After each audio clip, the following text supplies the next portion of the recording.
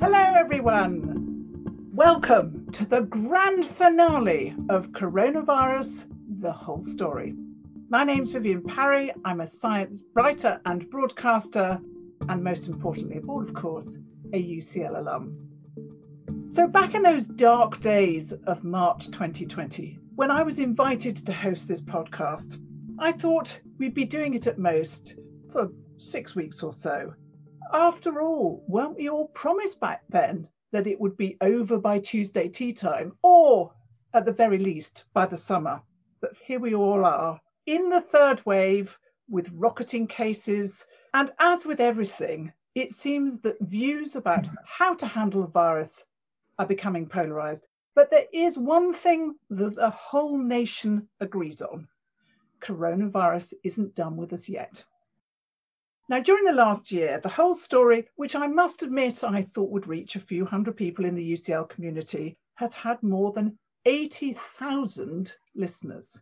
The whole story has brought you reflections on the pandemic from every quarter of UCL and expertise from every discipline, from the ones you'd expect, like epidemiology, vaccines, intensive care and mental health, to ones that turned out to have just as important perspectives, including economics, education, anthropology, buildings, transport, disaster management, history.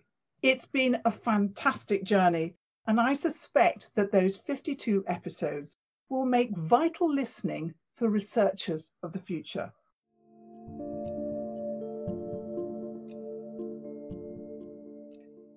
Fittingly, the theme of today's episode is the future.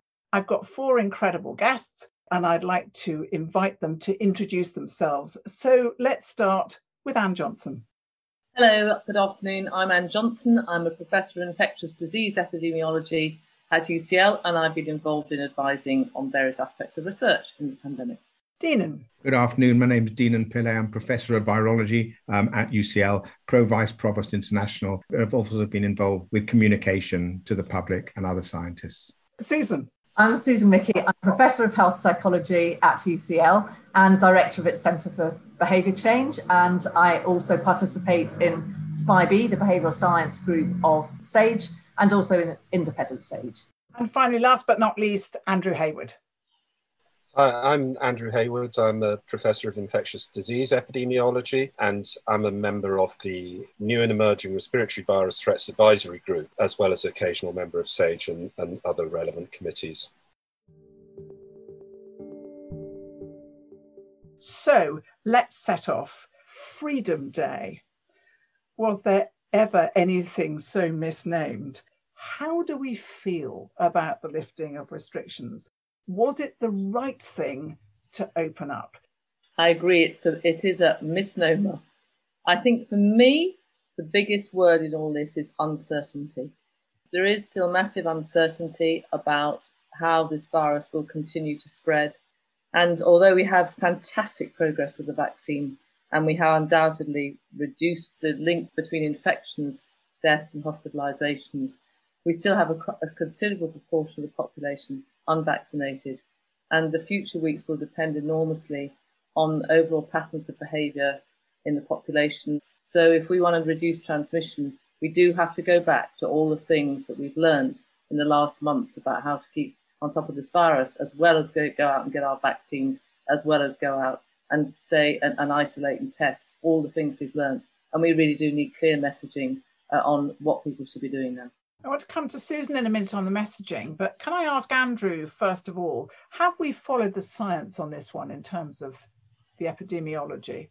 I don't think any government ever really follows the science because they have so many other considerations to put into play, and obviously they're trying to balance scientific predictions about the potential hospitalization rates and mortality rates, which are really very uncertain, with impacts on the economy, with civil liberties, with all sorts of other political considerations. So I think whilst the science was clear that there is the potential for this to really cause a very big problem, the unlocking, and it's very clear that it will cause probably the biggest wave of COVID that we've had yet. What's still really uncertain is the level of hospitalizations, deaths and long COVID that will result from that. And Dean, what about the variants? Because we're always hearing about new variants at the moment. We're worried about Beta. How is Freedom Day going to affect the variants? Those who've been vaccinated may have waning immunity. We know that people are being reinfected after vaccines. And of course, every time there's transmission, there's a possibility for new variants to emerge. The other thing is that we've got into a mindset of variants being relatively fixed. But of course, it's an incredibly fluid situation. The world is a mixing pot, and it comes back to we are only free of COVID when the world is free of COVID. And I think, therefore, the terminology being used is misplaced, and we need to just be a little bit more modest about our role in the world, and not to be a country that is now exporting to unvaccinated populations new variants.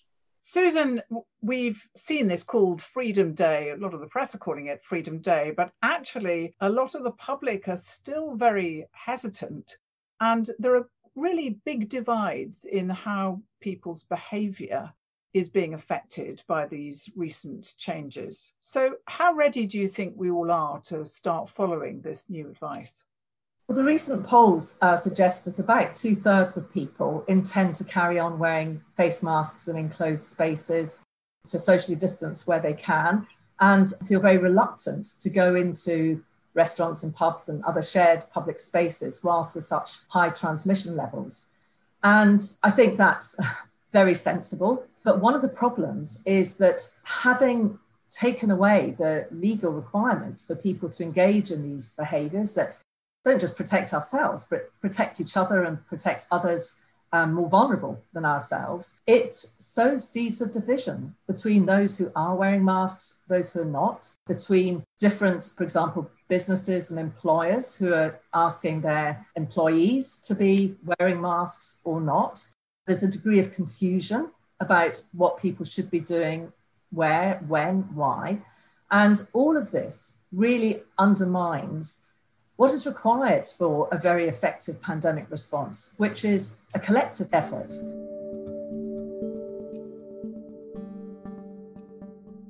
So let's now turn to the rest of the year. What do you think the autumn and winter is going to look like? And I want to come to you in particular, Anne, because I know the Academy of Medical Sciences, of which you're president, has just produced a report on this very thing.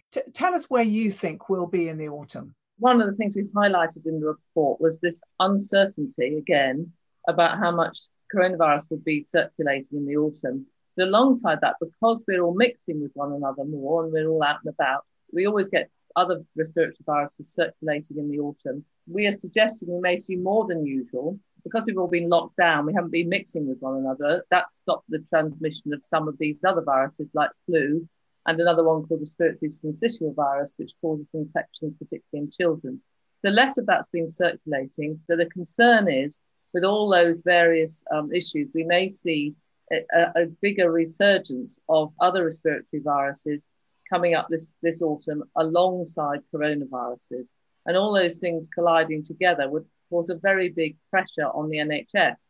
But in the report, there are a number of things which we can do to mitigate that. And we need to start preparing now, particularly with respect to flu. We have a flu vaccination campaign every autumn.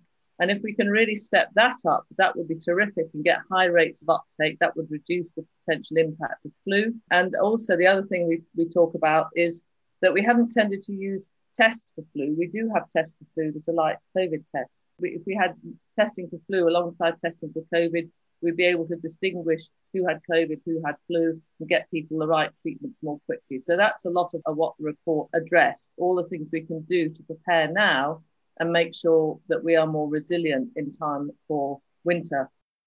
There's an interesting question here from Dan Osborne, who says, will large numbers of people of different backgrounds on university campuses in the autumn drive up infections, hospitalisation and the risk of new variants? Because classically, the autumn term, everybody gets terrible colds because everybody's coming back, bringing viruses from all over the country and all over the world together. Andrew? Yes, is the short answer to that. Of course, that will be mitigated by students coming from some area of the world facing restrictions about, for example, whether they might need to isolate. But I think obviously we have a very international student body, and many people will be travelling, and those measures to prevent importation of infection into the country are never 100% effective. We know that young adults have a high rates of infection anyway, and of course people come to university to mix. So it will contribute to further transmission. I think on the positive side, UCL has been doing an extraordinary amount to make things as safe as possible through the pandemic. And a really important part of that will be, for example, access to vaccines. And I understand we're working with the NHS on vaccination sites on site so that we can make sure that students who haven't had their full vaccines get those. So we can do a lot to minimise that. Now, there is still a lot of questions that need to be answered that determine how this year is going to play out. For example, should we start vaccinating children? Deenan. Clearly, there have been a number of reports recently, and JCVI have put out their report. MHRA have approved vaccine trials, have demonstrated safety, at least in older children. And of course, the issue is that balance between individual risk for children, but also the contribution of children to continuing transmissions across the age group. My sense is that overall, I would support extending vaccines to adolescents over and above what has been approved recently by JCVI or proposed, which is about those most vulnerable children. It's a question of watch this space as well. And there's an active discussion, of course, about the degree of morbidity, whether it's acute or long COVID, that may be experienced by younger adolescents.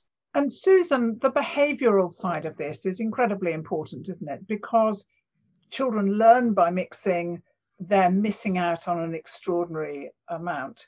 There are some social reasons, perhaps more than medical reasons, why children should be vaccinated. I think one of the great tragedies of the pandemic has been how much schooling children have missed over time because of the high transmission rates that have been allowed to happen. And as you say, it's not just what children have lost out educationally, it's also what they've lost out in terms of social and emotional development. The loss from not being at school has hit those in disadvantaged communities much, much harder than others. And it has knock-on effects because it disrupts parents being able to work.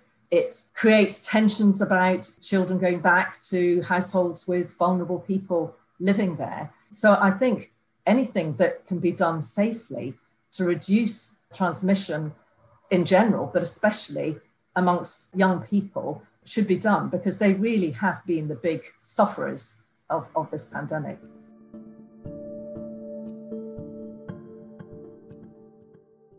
So Freedom Day is supposed to herald the return to normal.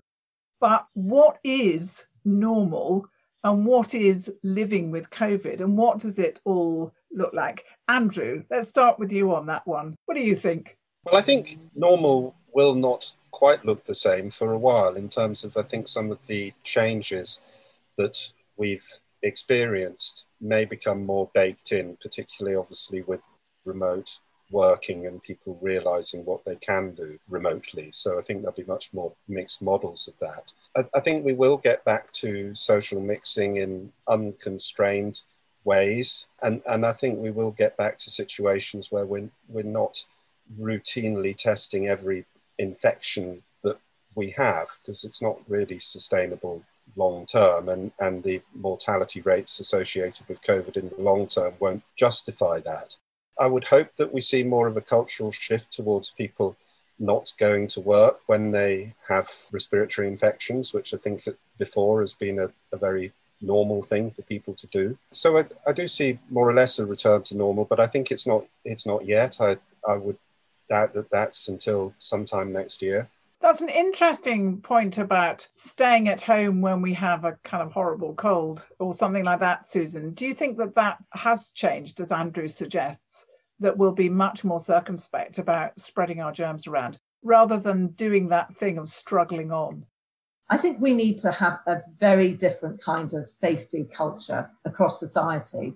I led a report for the behavioural science group of SAGE that was published 2 weeks ago, which is all about how do we develop a societal-wide safety culture to really embed and maintain these kinds of behaviours long term, which includes staying at home when you're ill.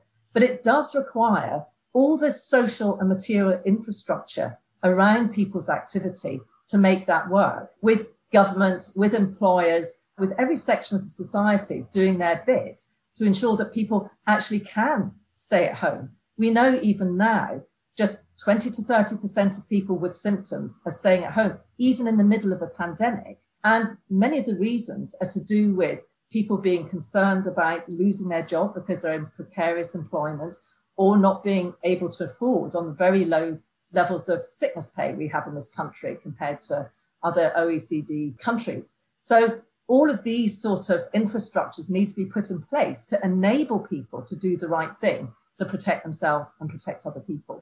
The pingdemic, as it's called, it seems to be undermining trust because people are being pinged multiple times. You know, children in their school bubble, all those kind of things. And somebody could find themselves off work for weeks.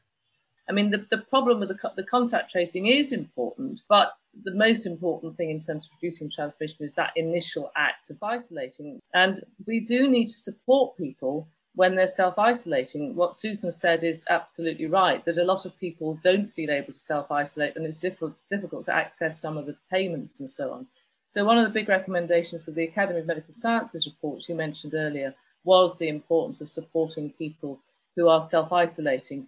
In the longer run, and we need more scientific data on this, there are real questions about whether we can reduce the requirement to self-isolate in certain circumstances. For example, people who've been double vaccinated. We still need to understand more about the risks of getting infected and transmission with this new variant. But that is now, as you know, being rolled out for health and social care workers. So we need a lot more research on this. And I think actually we really do need to understand much better the overall effects of these various interventions and how we keep the public on board with messaging so that they're able to comply with the guidance, and that the guidance be based on solid evidence of reducing transmission.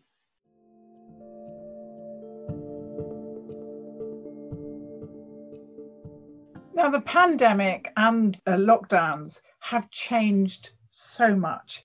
And I was wondering whether you thought that some things have been for the positive. Let's talk about the positives first. Deenan. First of all, there's no doubt that there's been a component of the response which has demonstrated the collective will of the population. Very few things have brought the population in the UK together. It's been a fraught time the last 5 years. And I think that demonstration does identify what is possible in a sort of thinking about public health and beneficial. And the second is, I do think there's been a far better communication and understanding of science within the population. Of course, there are always pros and cons of that, and there's always different arguments, but it does set the scene. We need to take advantage of that better communication, better understanding with the public, and that'll be important for scientific advances in the future. I mean, who'd have thought genomic sequencing would be on the front pages every day? Susan, what are the positives for you? The blended ability to work from home and travelling in. I mean, my research team, people come from Reading, from Brighton, from Cambridge. It's no way to live a life. It's bad for your mental and physical health. It's a waste of time, and it's very bad for planetary health. So I think thinking about local working hubs where people can have interactions with other real life human beings without having to travel a lot is really helpful. And also I think blended teaching, surprisingly, although one really needs the interactions, the actual process of teaching has been really effective. Being able to use the chat function alongside asking questions and discussing on screen, and also being able to go flexibly into very small groups. And so it's been much more inclusive in involving people who are much more reticent to speak out in large groups. So I hope that we keep that, and also uploading teaching materials in small accessible chunks in advance that people can go back to and refresh. So I think there have been real positives that we can build on in the whole teaching process. Andrew, a positive for you? For me, one of the positives was, for a brief while, we managed to end homelessness with the Everyone In campaign. We did show a really internationally excellent response to homelessness. And we learned a lot about, how important it is to give people the dignity of their own space, their own room, not only to protect them from COVID, but also to be able to work effectively with people and help to get them more settled. Unfortunately, that seems to be unravelling very fast, with MHCLG guidance yesterday saying it's fine to reopen these communal night shelters, even though you might need a double vaccination to get into a nightclub. It's fine for a person with chronic illness and no vaccination to go into a communal night shelter. So I think some of the benefits may not last. I don't want to dwell too long on the negative, but I wanted to put in particular to Anne a question about the NHS, because the NHS in one sense has been magnificent in its response, not only just sort of on the fly, reacting very, very quickly to all sorts of different circumstances, but it has had an extreme negative impact on the NHS in terms of burnout of staff, in terms of waiting lists. How long do you think it's going to take for the NHS to recover? It's going to take a long time. I don't think I can answer your question about how long, but we have very long waiting lists. And obviously, the extent to which the length it takes the NHS to recover is going to involve not only how much we invest in it, and when I say invest in it, that's financial, but it's also the support we give to staff to further their ability to cope with the stresses and the burnout, to continue to train them, to build, to change some of the working practices so we use the services we have in ways that will improve health in the most efficient way possible. We must seize the opportunities in the newly structured NHS to invest wisely, to think about how we plan not just for individual health or individual sickness very often, but about population health and how we optimize our resources. We've been saying it for years, we don't do it. We build more into preventive services. We integrate care. We work actively to reduce inequalities, something which has been really painted writ large in this pandemic. And part of reducing inequalities is reducing inequalities in access, inequalities in time to getting diagnosed and so on. So we could see these as intractable challenges. We could also see them as a warning of the ways we could work together for the future, to think about how we deliver health and social care in a way that will improve population health and reduce inequalities and deliver the amazing advances we constantly see in biomedicine, but also in the social sciences and the data sciences to improve the health of our population.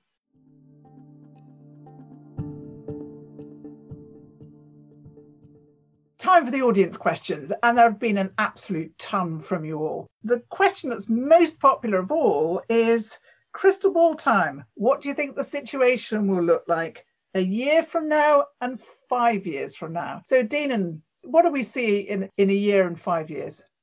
I think it's not about the question of whether this COVID-19 will still be around. I expect there'll be circulation of this virus. Well, until the world is clear of the virus, it will continue. So what I'm imagining is that in a year and 5 years' time, we would have a different level of tolerance of constraints, whether it is infection control, whether it's the way we run our lives, whether it's travel. I think there's some things that are not going to go back to normal. And I think that's where we will be, as long as, of course, these viruses are in the world. And I can imagine that these viruses will still be in the world in 5 years' time. Here's a question from Alice Pink. In your opinions, which countries have handled the pandemic well, and what do you put this down to? Susan, I'm going to go to you on that. I mean, what's very obvious is that countries in Southeast Asia and Australia and New Zealand have done very well. Countries in Southeast Asia have obviously had the experience of SARS, have known what works. And one of the interesting things is that those countries who actually imposed restrictions quickly and hard have done best in terms of not only health, but also in protecting the economy, and also in terms of civil liberties. Very interesting paper comparing those who did go for a sort of elimination strategy versus those who didn't, and find those advantages in those who did. And I think we really need to learn from these other countries. And unfortunately, our country has done really very badly, given a very good NHS, very good research basis in terms of health, illness, and now long COVID. So I would say look overseas and learn the lessons. And what countries do you think have done particularly well? This sort of obsession with who's done better and who's done worse. I mean, clearly, we in this country have had a bad pandemic, and we've had a very high death rate. We've now got a very high vaccination rate. So we're not going to know, I mean, maybe for a decade or more, what the real outcome of this terrible pandemic is going to be in terms of long-term impact.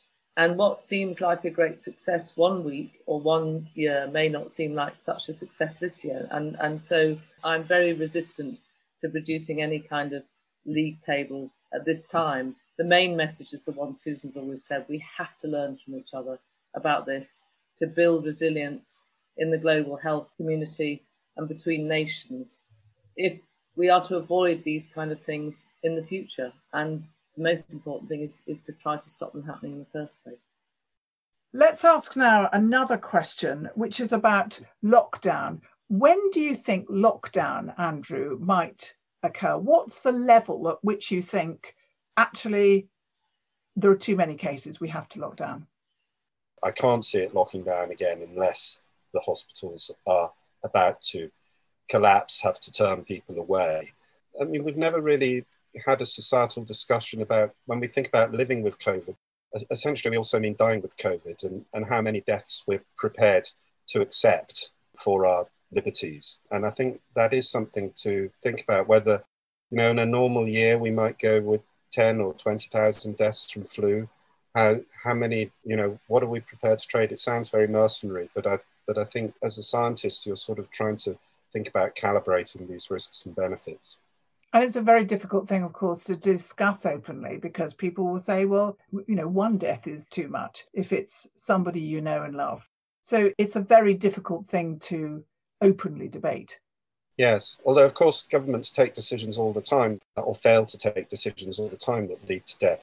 And that's always a balance between deaths and the economy. So it's nothing new, and I think it merits debate. We used to have many, many more deaths on the roads, and we didn't sit around and say, how many deaths do we think is an acceptable number of deaths to have on the roads each year? Let's have a national discussion about this. What we did was did the research and find out what are the effective mitigations that will reduce those deaths. And that included speed limits, included very strict fines for drinking and driving. It included wearing seatbelts. And I remember when the idea of compulsory seatbelts were brought in, there was massive resistance. Our civil liberties are being taken away from us. Now nobody bats an eyelid about wearing their seatbelts. And the number of deaths have plummeted on the roads, and also the number of long-term disabilities plummeted on the roads. So I think there should be much more national consultations and conversations, but they should be about what mitigations can we put in place now to really bring down deaths, long COVID, and all the symptoms and illness and mental health problems that go along with it, rather than thinking we have to live with it as if we're not going to have radical changes in our society. I think we should think big. Thank you. I want to ask you now about conspiracists, because this has been an ever-present part of this pandemic. How difficult is it dealing with conspiracies? I think it's a really important question, because without trust of the population, public health measures of the sort that we've had to impose are not going to work. And we see it in many different ways. There are many different sort of ways of conspiratorial ideas. But we've got to remember that if we just focus on vaccination, that we mustn't get lulled into thinking that anyone against the vaccinations are anti-vaxxers and don't believe in vaccinations. There's a large group of people still, and there's still a big inequity by ethnicity with regard to vaccine uptake, unfortunately, that are hesitant. And they're hearing different stories, and we need to make sure that the messaging and the trust that is engendered to stimulate vaccine uptake is really supported, that we have different ways of messaging, dealing and understanding people's views. It needs, of course, control of social media, which is sort of exponentially used to spread this, but it needs a government ultimately that can be trusted. Susan, how about you on this, on conspiracies? How has that affected you? I think the key thing is not to give give it oxygen. And that means ensuring that people have access to information and knowledge that they can understand and that they can engage with. And that means several things. It means ensuring that the people delivering that knowledge are respected, are trusted by local communities. So that will vary according to kind of community. It means allowing a two-way conversation so that it's not just about delivering information, it's about listening to people's concerns, responding to those concerns, setting up situations where people feel comfortable doing that. Where all those things have been done, they've been very effective, but just not enough has been done, or a bit's been done and then it's stopped. So I think we need a national concerted effort, and it does involve engagement of communities at all levels and what's called co-development or co-creation of the strategies, rather than Cabinet Office or whoever deciding on a comms strategy, getting out there and working with people on the ground to really think about what messages delivered in what ways, at what points, by whom are going to be the most effective for those communities. This is something actually that the SPI-B, the Behavioural Science of SAGE, has said month after month after month in their reports, but we've still yet to see this happen in any systematic way. Deenan, a very quick question for you. Interesting practical question from someone here. If I were to catch COVID after having been doubly vaccinated, would this strengthen my immunity or weaken it?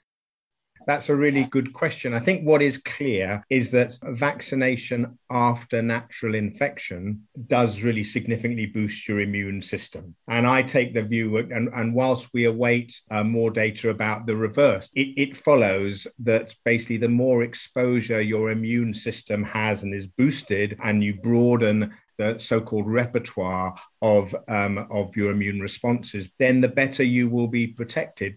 We wait to see. What I would not do is encourage, yes, if you're vaccinated, go and expose yourself consciously because that's going to help you. I would never do that because, of course, we're seeing some vaccine failures. And, of course, vaccine effects, immunity do wane. I mean, I was lucky as a healthcare worker. I got my vaccines more than 6 months ago. And I did a REACT test the other day, an antibody test. I had such a faint band on that I thought, bloody hell, I'm almost not protected anymore if one thinks of that. So basically, as a practical advice, do not go and get yourself exposed on the basis that's going to increase your immunity. I'd far rather the strategy of booster vaccines as research provides the evidence. So another tricky question for you, which is, if you've been double jabbed and then you get COVID, do you need a booster? Anne or Andrew, any ideas? I mean, you would expect a natural infection to act as a booster to some extent, although you might be asking yourself why you've had an infection despite the fact that you were immunized. Anne? I'd like to see some more immunology. I mean, these are all the things we have to study in the long run. That's ducking it, I know, but we don't have the answers.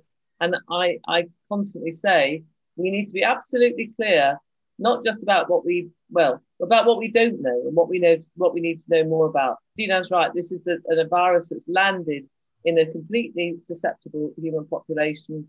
And interestingly, most of us, are acquiring immunity to common respiratory virus infections from the day we're born.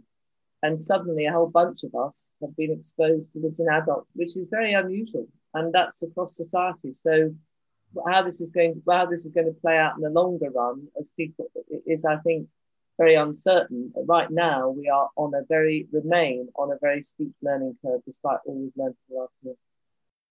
Will we ever know the origin of SARS-CoV-2? All I'd say, and we're aware of this debate and so on, all I'd say is the last 30 years, every 10 years, there's been a new coronavirus that has come originating in animals in whatever way that happens. So it's predictable, and therefore we should be predicting another one in 10 years' time. The key issue here is whether it was manufactured in a laboratory or not. And I don't know if anyone saw Tony Fauci's discussion today in Congress, but it seems to me very unlikely that this was artificially manufactured, when in fact we know nature is a very good manufacturer of these cross-species infections. I've got one final question for you all. How has UCL done during this pandemic? Andrew. I think UCL has come into its own. It's maybe not been quite as high profile as Oxford, for example, in some aspects, but the interdisciplinarity that we've brought to this has been really good. I think we've been very well represented on advisory boards, influencing policy, influencing practice, communicating to the public to explain this terrible problem. So I'm pretty proud of what UCL has done. And I think UCL's also had a really strong response as an organisation for how it's managed the personnel issues and supported people through the pandemic and students through the pandemic. We were really pleased to get some of the most positive feedback that we've yet had on teaching. So I'd give us a pretty good mark. Susan. Well, in answering this, I paid tribute to David Price's vision of the Grand Challenges he set up some 10 years ago.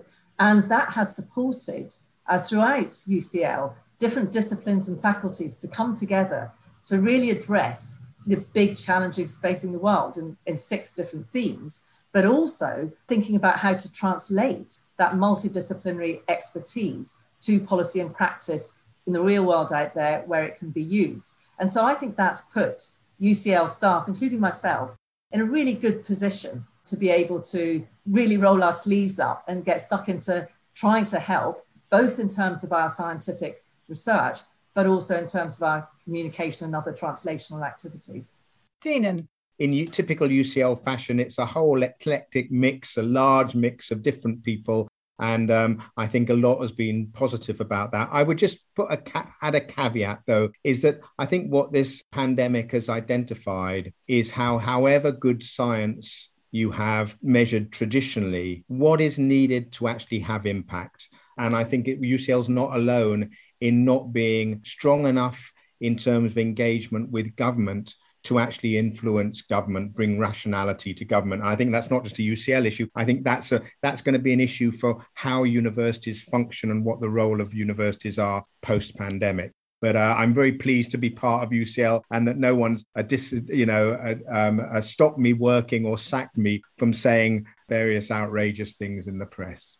Marvellous. Well, thank you to all the panel. Just from my own point of view, I think UCL has been magnificent during this pandemic. And I think it's the collaborative nature and the way that so many disciplines have come together to look at coronavirus, the whole story. So I suppose that all that there is left for me to say now is that you've been listening to Coronavirus, the Whole Story. This episode was presented by myself, Vivienne Parry, produced by UCL with support from the UCL Health of the Public and UCL Grand Challenges, and edited, and can I give them an enormous plug here, by the very splendid Kerry Spradley, and wrangled every week by the wonderful Steph Lumuako. So thank you to both of them. I was joined today by Professor Dame Anne Johnson, Professor Deenan Pillay, Professor Susan Mickey, and Professor Andrew Hayward. If you'd like to hear more of these podcasts from UCL, there is a fantastic back catalogue, and so you can subscribe wherever you download your podcasts, or you can visit ucl.ac.uk/coronavirus. This podcast is brought to you for the very last time by UCL Minds, bringing together UCL knowledge, insights and expertise through events, digital content and activities open to everyone. Thank you so much for tuning in every week, and I hope to be with you again soon for another project. But for now, goodbye.